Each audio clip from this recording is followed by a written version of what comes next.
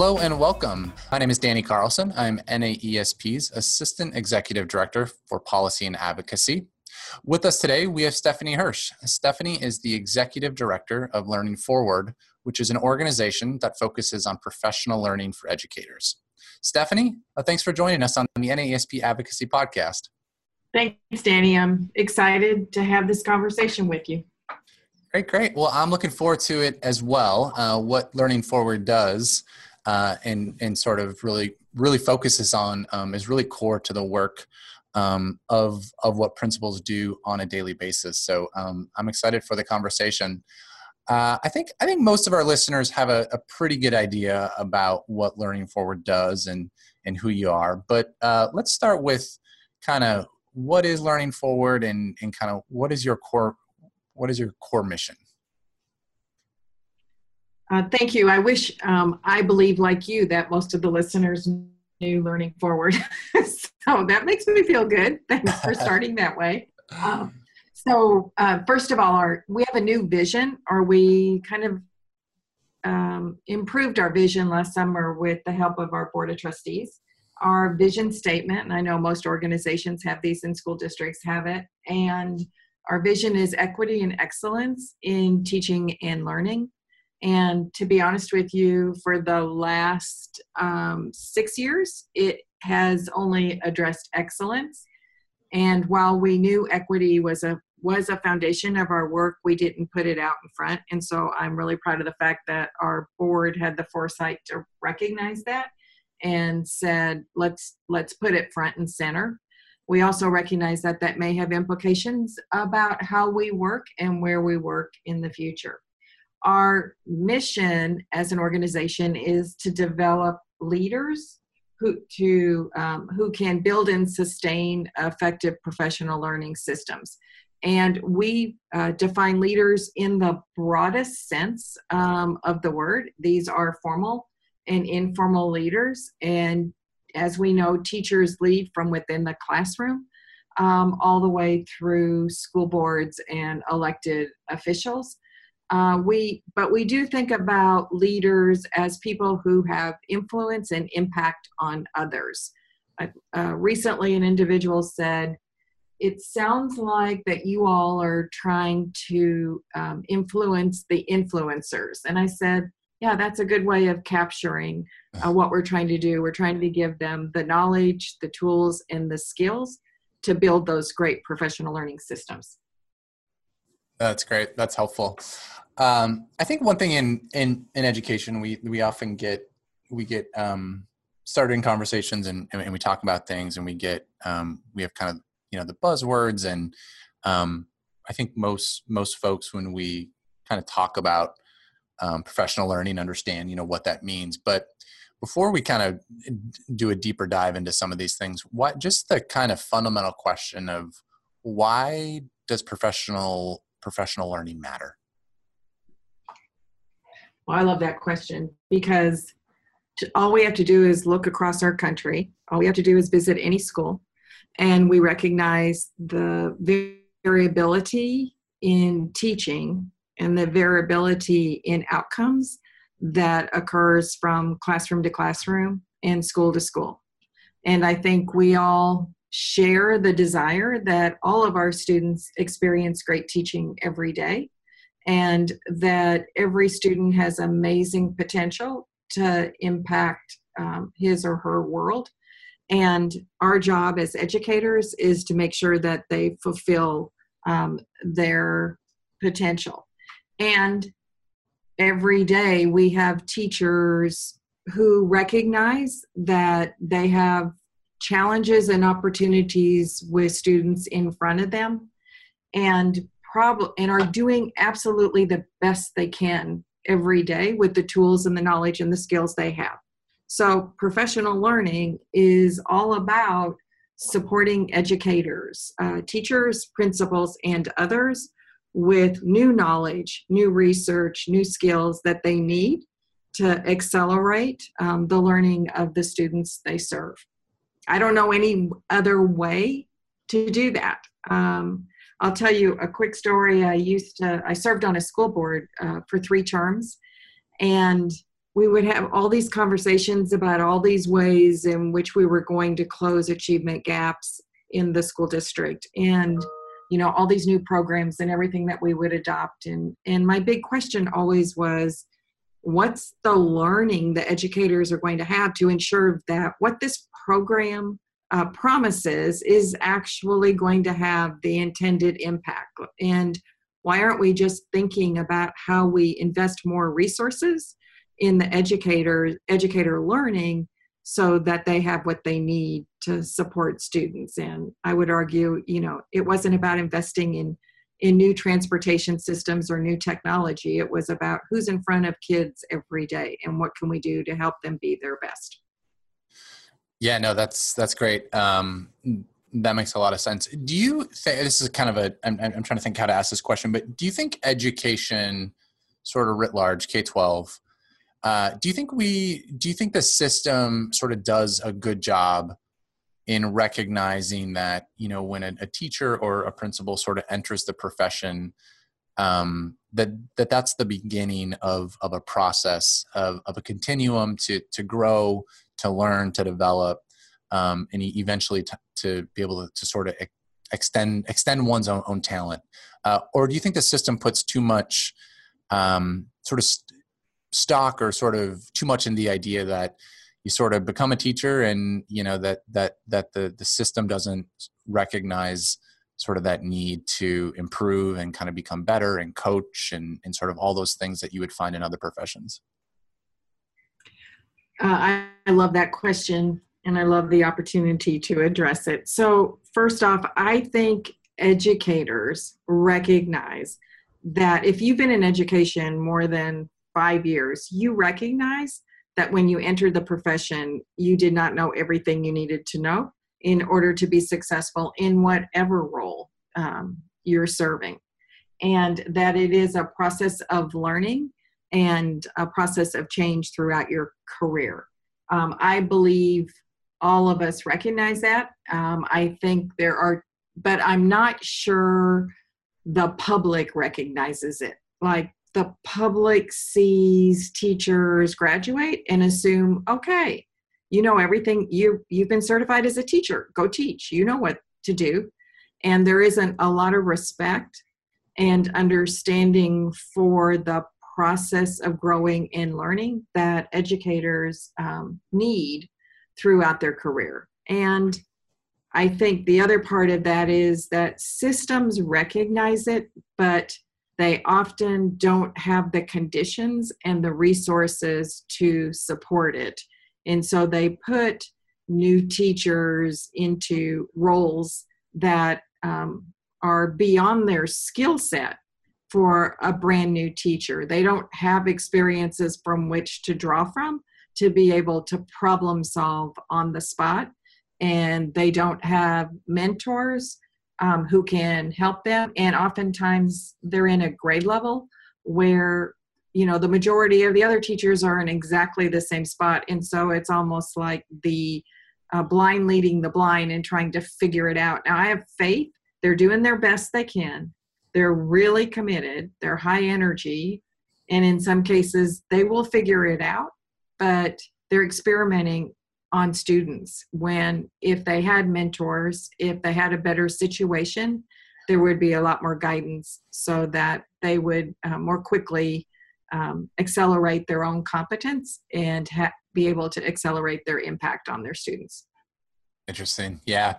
No, I'm gonna ask you a little bit about why you think sometimes these programs that support professional learning seem to get either axed or sort of deprioritized. But no, that makes a lot of sense. And I think that speaks to a lot of what, we sort of hear just, educators, principals, and others. And just when we're talking about professional learning, is that these are really the basic, when we talk about this notion of support, this is kind of some of the most basic needs of an educator in the sort of educator workforce is the supports to become better, to learn and grow. And and to keep up with the research and trends. And it's not a sort of static position that, as you said, you sort of Yeah. leave the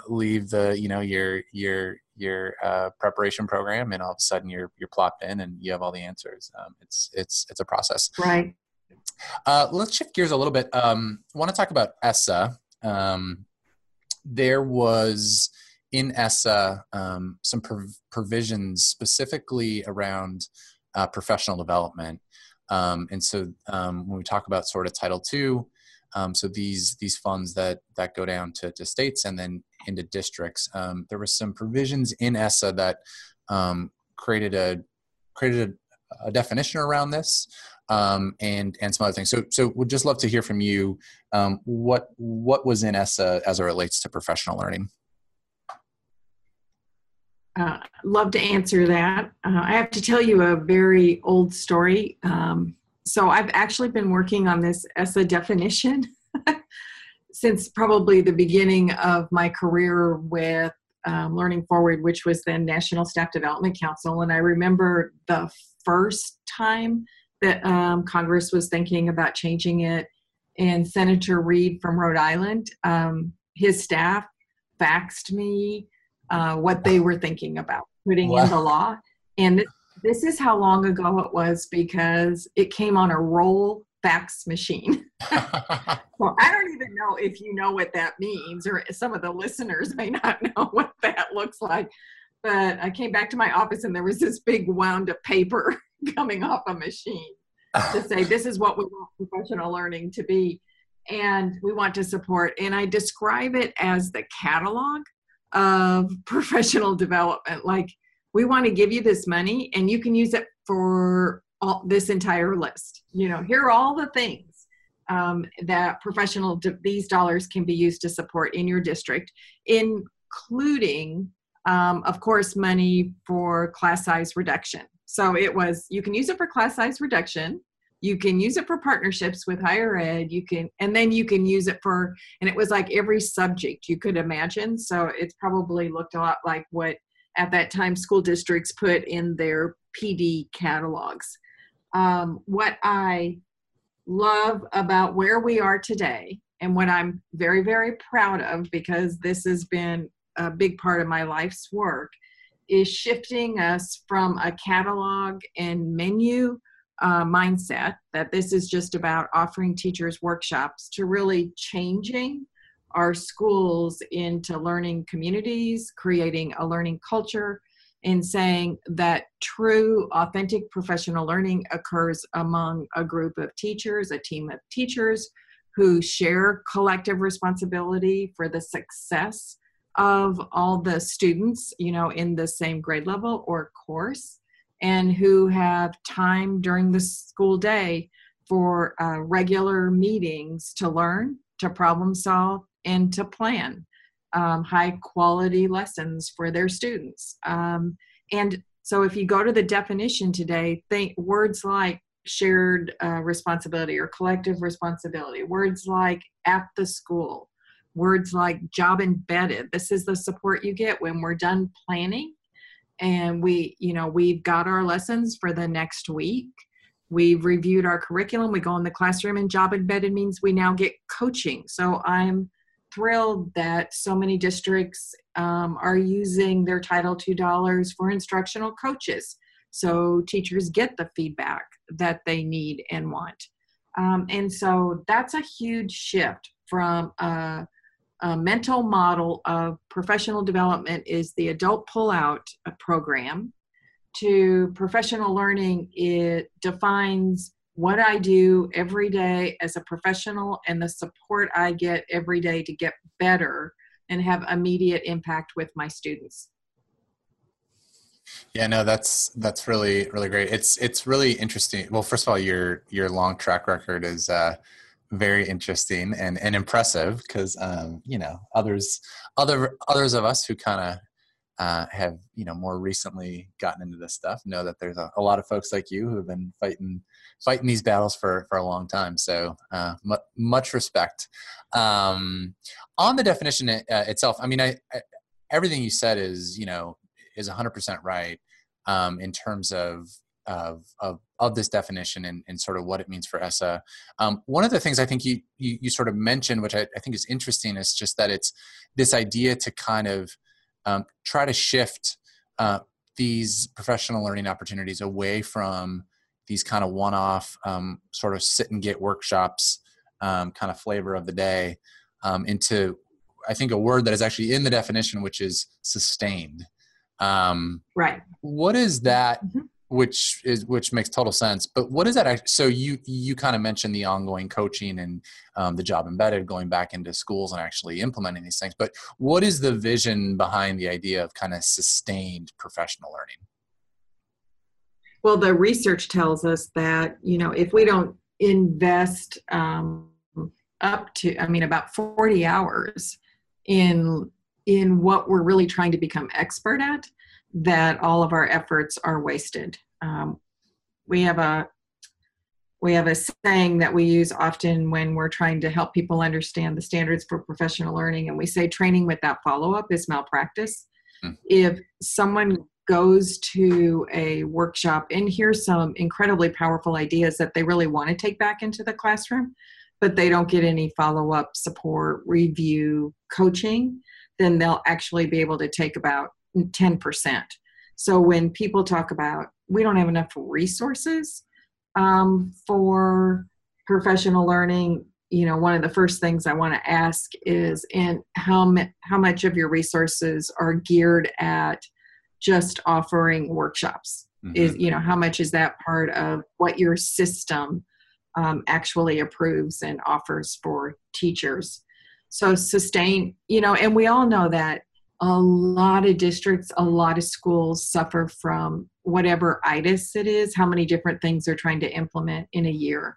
And so I often say at the school level, you got to prioritize 2 or 3 things that you're going to learn and implement well across all classrooms. And that's an example of a sustained effort. We're all working toward the same thing for the amount of time that it takes. And then I think the sustained effort at the classroom level among teams of teachers, what we've been advocating recently, sustained means a deep study and appreciation of your curriculum, of the standards your students are expected to master, and not looking at strategies in isolation of the content and the pedagogical content knowledge that you need in order to ensure your students' success. So those are a couple examples of sustain.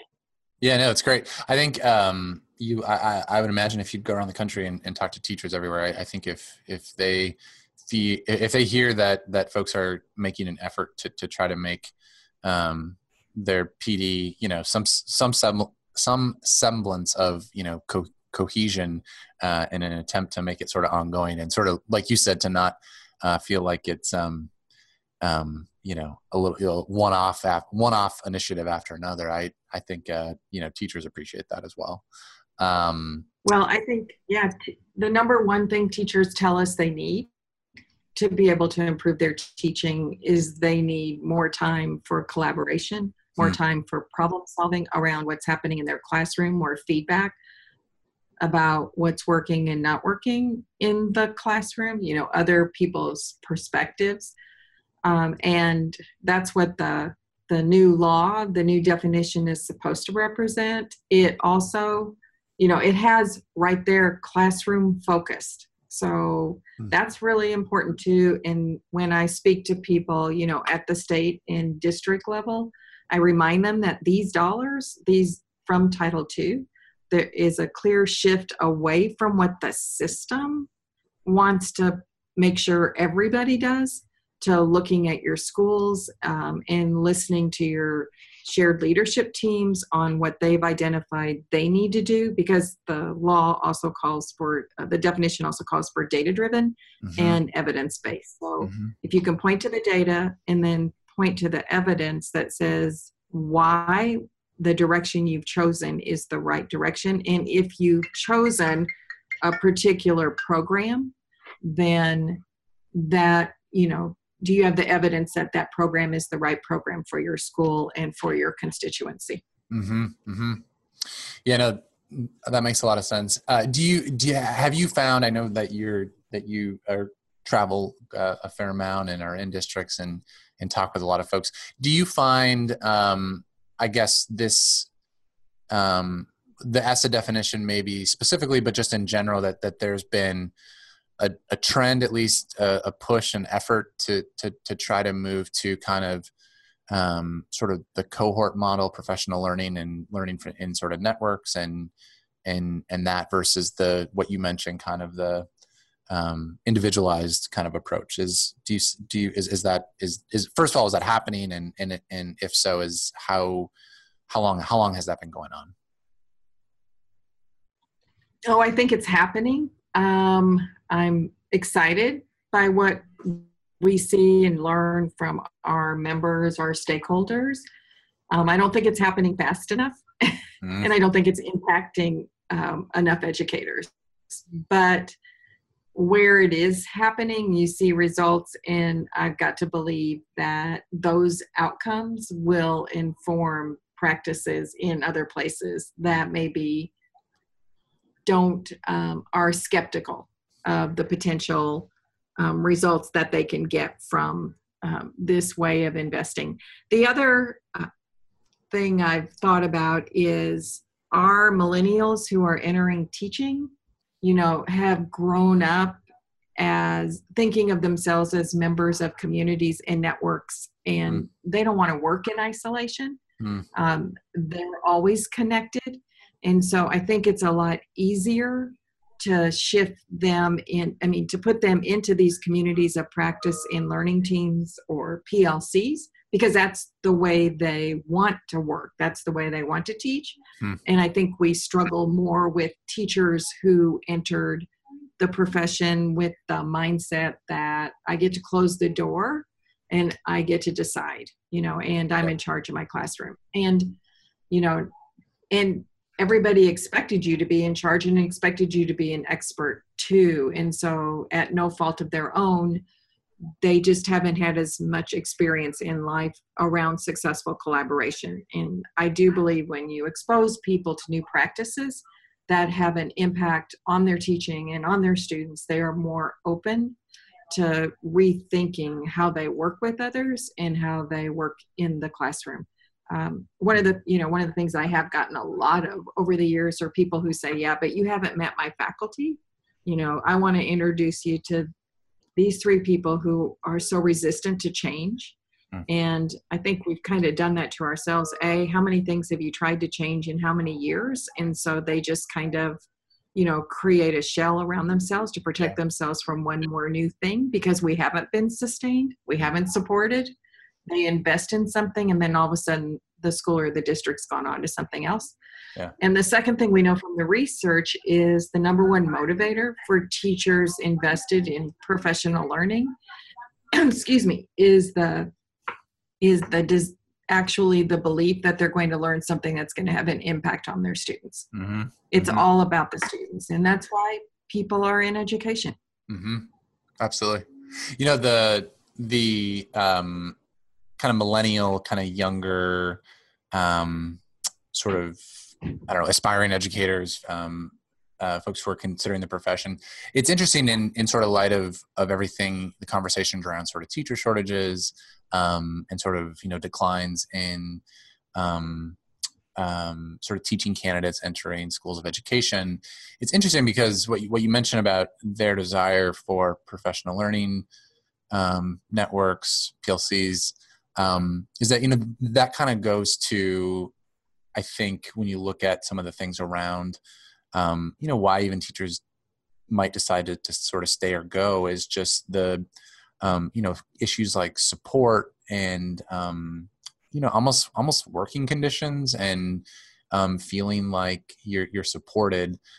It's interesting that a shift to that model, be really interesting to sort of see the impact on things like teachers deciding maybe to stay in the profession longer because it's a different level of support, and certainly leading to improved student achievement, better success sort of in their role. Just got me thinking when you said that about sort of, how teachers sort of view it as well. Well, and one of the things we know is that teacher turnover is huge, but look at the places where it occurs and look at the schools where it occurs. So teachers will accept challenging teaching assignments if they are in a school where they feel supported by a great principal, where they feel supported by colleagues and they're not working in isolation. So, the reason teachers leave is A, they feel isolated, B, they don't get the support they need, C, that, they don't have the principal they need to be able to continue to encourage them to stay in the profession and help them feel, valued and trusted and supported. So I don't think teachers leave equally across this country from every school. I think there's a lot of difference in terms of the characteristics of the school where teachers leave. Mm-hmm. Yeah, but it's sort of interesting that, like, certainly not a panacea for kind of all those issues, but issues of isolation, support, school leadership, really well designed and sustained professional learning, at least can be very helpful in sort of, keeping those folks certainly in the profession and also supporting them and sort of helping them grow. Well, and I think if we can also refer to professional learning as just good support, right? Yeah. I mean, it's very broad. Sometimes if we use the word professional learning or professional development, people still jump to a workshop or training. Mm-hmm. But if we just think of it as professional support, then we can think of it as coaching and feedback and collaboration and maybe an occasional course or training session. But it's the whole spectrum of educator support. Mm-hmm. Yep. No, absolutely. Let's shift gears a little bit. Let's talk about our favorite federal program. No, I don't have a favorite federal program, but Title II, of course, is so important for teachers and principals. This more than $2 billion program is just so critical. States and districts to be able to support teachers through professional development opportunities, among other things. We're going to talk about a few things as it relates to Title II, but why, when you go around and you're talking with folks and policymakers, what do you say about Title II? Why does it matter? Well, it's the only federal program that directly supports teachers in improving teaching and learning. So all the other programs are directed, at the student. This is the only one that is actually for the educators. So that's one thing. Mm-hmm. The second thing is just the whole notion that we've set high standards for students. We put programs in place to support students. We have equally, in many states, high standards for what we expect of teachers and leaders.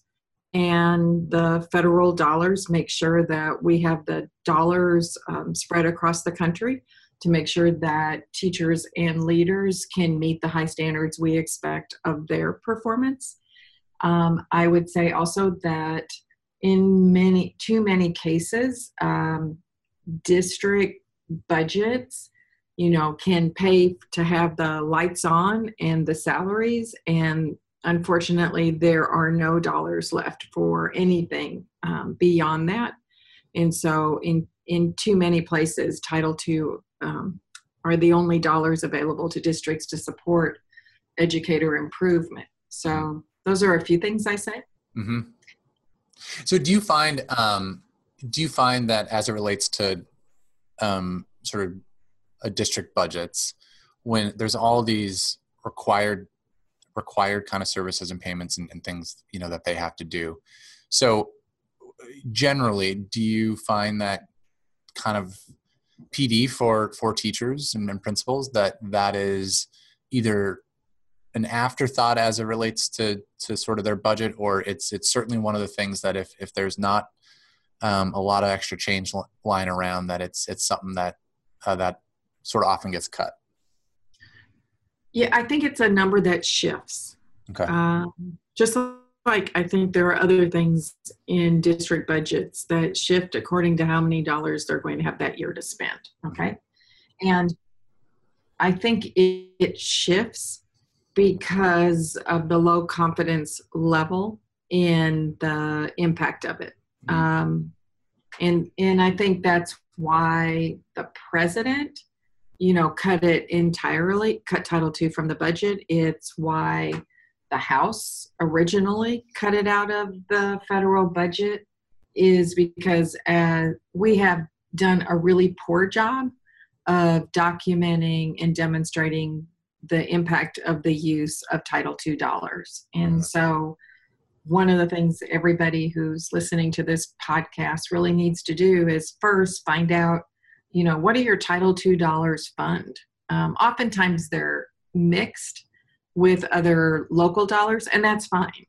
But the most important thing is to identify how are dollars supporting professional learning, and how is professional learning defined in your context. So if it's supporting coaches, then begin to collect data on the impact of coaches. And that can be, qualitative data as well as quantitative data. Our legislators, our decision makers, no matter if they're at the state, at the local, your school board level, or at the federal level, hear very rarely about the importance of Title II and the difference it has made. Like, they heard the importance of it, which is why it was put back into the budget, but we still haven't delivered on the impact of it. And that's what they need next. And we need great stories from every state, and preferably every congressional district, that we could then take to Congress when they have these conversations, take to our state representatives when they have conversations. So, and every teacher, every principal, I believe, has a great story to document. And I know, and it really doesn't take that long a time. It can take it's about a page worth of writing, maybe, to be able to document the impact and the evidence on students. And there's many ways in which you can do that. And I think we all have that responsibility. We have to, when we accept Title I, Title IV dollars, we're always collecting data on what are the results. And we just haven't done that for Title II. And so for the next few years, we better focus our attention there. Couldn't agree more. And just want to underscore something you said about the stories, and sort of uplifting those models and examples and uses.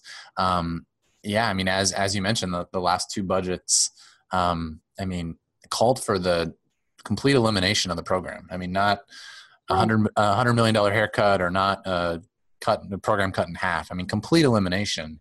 And because of, I think, a lot of work of a lot of folks and organizations and practitioners, the program was preserved for FY 2018 and FY 2019.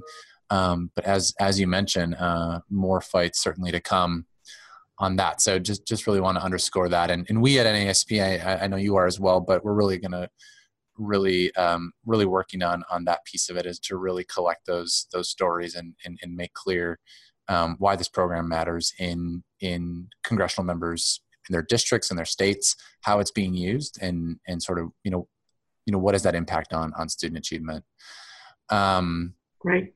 I did want to ask you though, on this issue where, the program has been called for elimination, and this was, this is certainly the Trump administration, but this has been an ongoing fight, and there's been a lot of questions about the program and sort of efficacy and sort of impact. But why are we at this place right now? You just started this podcast, this conversation, talking about the enormous need and for funding for supporting educators to become quite frankly, improved at their job to sort of be the best practitioner that they can be, to have sort of the greatest impact on student achievement. So folks agree on that, and yet we're in a conversation where the federal program that supports their ability to do that is in the crosshairs year after year to be completely eliminated. How did we get to this? Well, I think there's a few reasons, and maybe some of these will resonate, and others you'll disagree with. I don't know. So one is going back to the issue of, if you're in the department and you're looking at the data that you have collected from states over the last decade about what has Title II accomplished, you're collecting data on programs where we've invested Title II dollars. You're looking at maybe the number of teachers served. You maybe are looking at the percentage of dollars that went into class size reduction. You're also potentially looking at how much of these dollars have gone into purchasing coaching services for teachers, okay? You're looking at inputs, you're not looking at outputs. And so you're wondering, so we're just buying stuff, but we don't know what the impact of the stuff that we've bought. So that's just, and people who are looking for results and don't see results begin to question the investment. The other thing is, and I know we're all aware of this, is in Title I and Title IV, people are spending dollars on professional development. I mean, that's a big part. Building capacity is a big component of Title I. So if we don't see distinct outcomes in professional learning from Title I and Title II, then we go to the argument that this program is redundant, that the schools that need it most, Title I schools, are getting dollars that they're already using professional learning. Why do they need the Title II dollars? So I'm almost afraid to say that out loud, and you can decide whether you want to share that, but that's another element of it. Mm-hmm. And let's not fool ourselves, because the only reason we got it back was because yes, there was an outcry from the profession and from the individuals and the stakeholders who reached out to their elected representatives, but also because Congress was willing to raise the spending cap. Mm-hmm. And a lot of things got put back in the budget. And had they not been able to do that, who knows where we would have been. We may have gotten we probably would have had to compromise and taken that serious haircut. So we were really fortunate that all of those things happened and that we got our money back. But I can tell you, I'm confident that if we don't get those results in, and if we don't continue this sustained drumbeat, I doubt if we would be successful again. So I think we have a real obligation to make sure that whatever we start, that we're clear on what we're trying to accomplish and how we're going to be able to measure it, and then a commitment to report it. Absolutely. I couldn't agree more. I think all of those I think that your sort of upshot of it all is sort of impact is just so critical. And it's something that I hear up on the Hill all the time, and asking for what is the impact of the program. And so right. it falls on sort of all of us to be able to, to share those stories and examples and schools and states and districts that are really leveraging those funds to improve instruction. Just a couple minutes left, but would love just to hear if you have a couple interesting or sort of good examples of a locality or a state or something using Title II in an innovative way that you think is really great. Well, we did a webinar a little while ago, and Washington State shared its website to support its schools in thinking about how they align their Title II dollars toward their most important needs. And they actually give schools a lot of data that they can study to determine what are their greatest needs. And then they kind of guide them to a point where they can think about how they want to use the Title II dollars to support that. And so I'm really proud of that. I think another thing is in Tennessee, the Learning Forward professional learning standards, are embedded in I think it's actually the evaluation instrument for principals, so that principals are thinking about, how do they build a learning culture and how do they make sure that their teachers are experiencing the kind of professional learning that's going to lead to the outcomes we want. And then they use their 3% set aside to support the development and coaching of principals in that state. We're also actually in the process of trying to do kind of a statewide state scan of what are states doing and how can we also maybe create a toolkit to help states think differently about how they can be more supportive and provide more guidance to districts about using how they can use and leverage Title II so that it will be able to demonstrate an impact at the end of the investment. And then one more example that I personally think is really strong is in Louisiana. They use a lot of their Title II dollars to support the development of teacher content leaders who understand deeply a state curriculum. You're not required to adopt it, but I think like 90% of the districts have adopted it. And then they offer these free trainings, like 9 sessions for content leaders who then work on micro-credentials at the end of it to demonstrate the impact. So there you've got the impact data that you need. And they do the same thing for mentor teachers across the state. But it's all deeply embedded in high-quality curriculum, because I do believe that has to be the new foundation for all professional learning for teachers. There's too much evidence that has surfaced over the last several years that indicates the importance of making sure teachers have access to high quality curriculum and then the professional learning to know how to implement it. Yeah, no, that's great. Those are excellent examples. And I think most folks know, but you mentioned the 3% set aside, the use of that in Tennessee. It's really exciting. The 3% set aside is the states are allowed to sort of withhold 3% up to 3% of their Title II funds to do statewide activities to focus on school leadership. 24 states in their state plans indicated that they plan to do that. You mentioned, Tennessee, which is great innovative program. The Principal Pipeline Partnership grants, which focus on boosting principal pipelines in rural areas. Places like Maryland are, going to use the funds to expand an existing program that focuses on boosting assistant principals and pairing them with mentors, so that when they maybe get the key to take over the school, they're really up to speed on kind of all the important things that they're going to need to sort of lead their school. So really great stuff. As I mentioned, and I think you all are as well, Stephanie, but really over the